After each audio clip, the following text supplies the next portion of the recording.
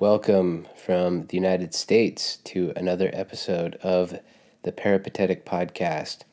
This one is coming out really late. It's 8:30 p.m. on the West Coast, and I didn't have a show topic until about an hour ago.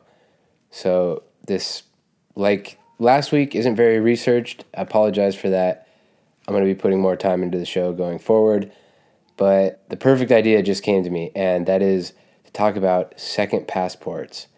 So I'm going to do a at least 2-part, maybe 3-part series on second passports, on the benefits of getting one and how to get one. So I'm going to do a little research throughout the week and get back to you with more information about that. And just to give you like a little teaser, look around the world right now.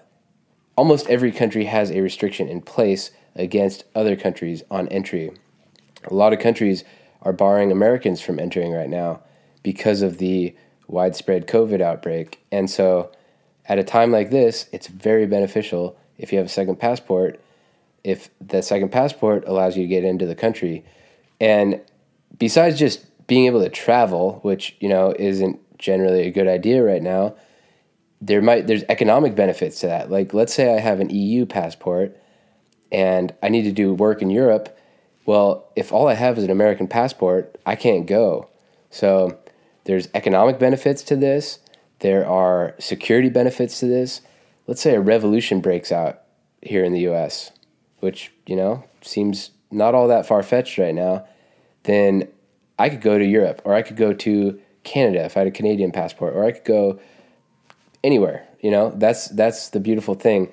And the important thing is to have this done well in advance of something like that happening. And also, I should say this before I say anything about second passports. Having a first passport, if you can't leave your country and go to another country, that's something you should seriously think about for the benefits of fleeing if that became necessary. And I'm not one of these guys who's like, if my candidate loses the presidency, then I'm moving to Canada. But these are important things to think about because historically, every country will collapse, will have a revolution, will suffer, will struggle, and not be stable and safe always. So it's important to have a diversification of options. If you can simply get up and move to Asia or move to Europe or move to Australia because you have a citizenship there, then that is huge. That is a really valuable thing to have. Yeah, if you can get up, you can work there, you can enter even during a time like COVID or war, whatever it may be. These are important things to think about ahead of time. And then besides the work, the fleeing, and the traveling benefits of a second passport, there are tax benefits to it.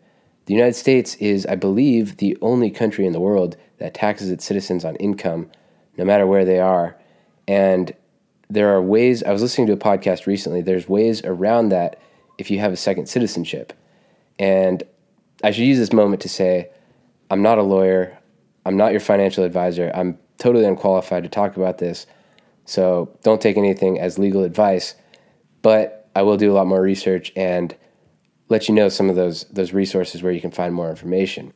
There is so much more to say about this topic, which is why I'm going to bring it into 2, 3, maybe more part series and really dive deep into this because I think it's really interesting and could be really valuable for you for all the reasons mentioned and a whole lot more. So thank you for listening, and I'm going to have a lot more for you in the coming weeks. Done for now.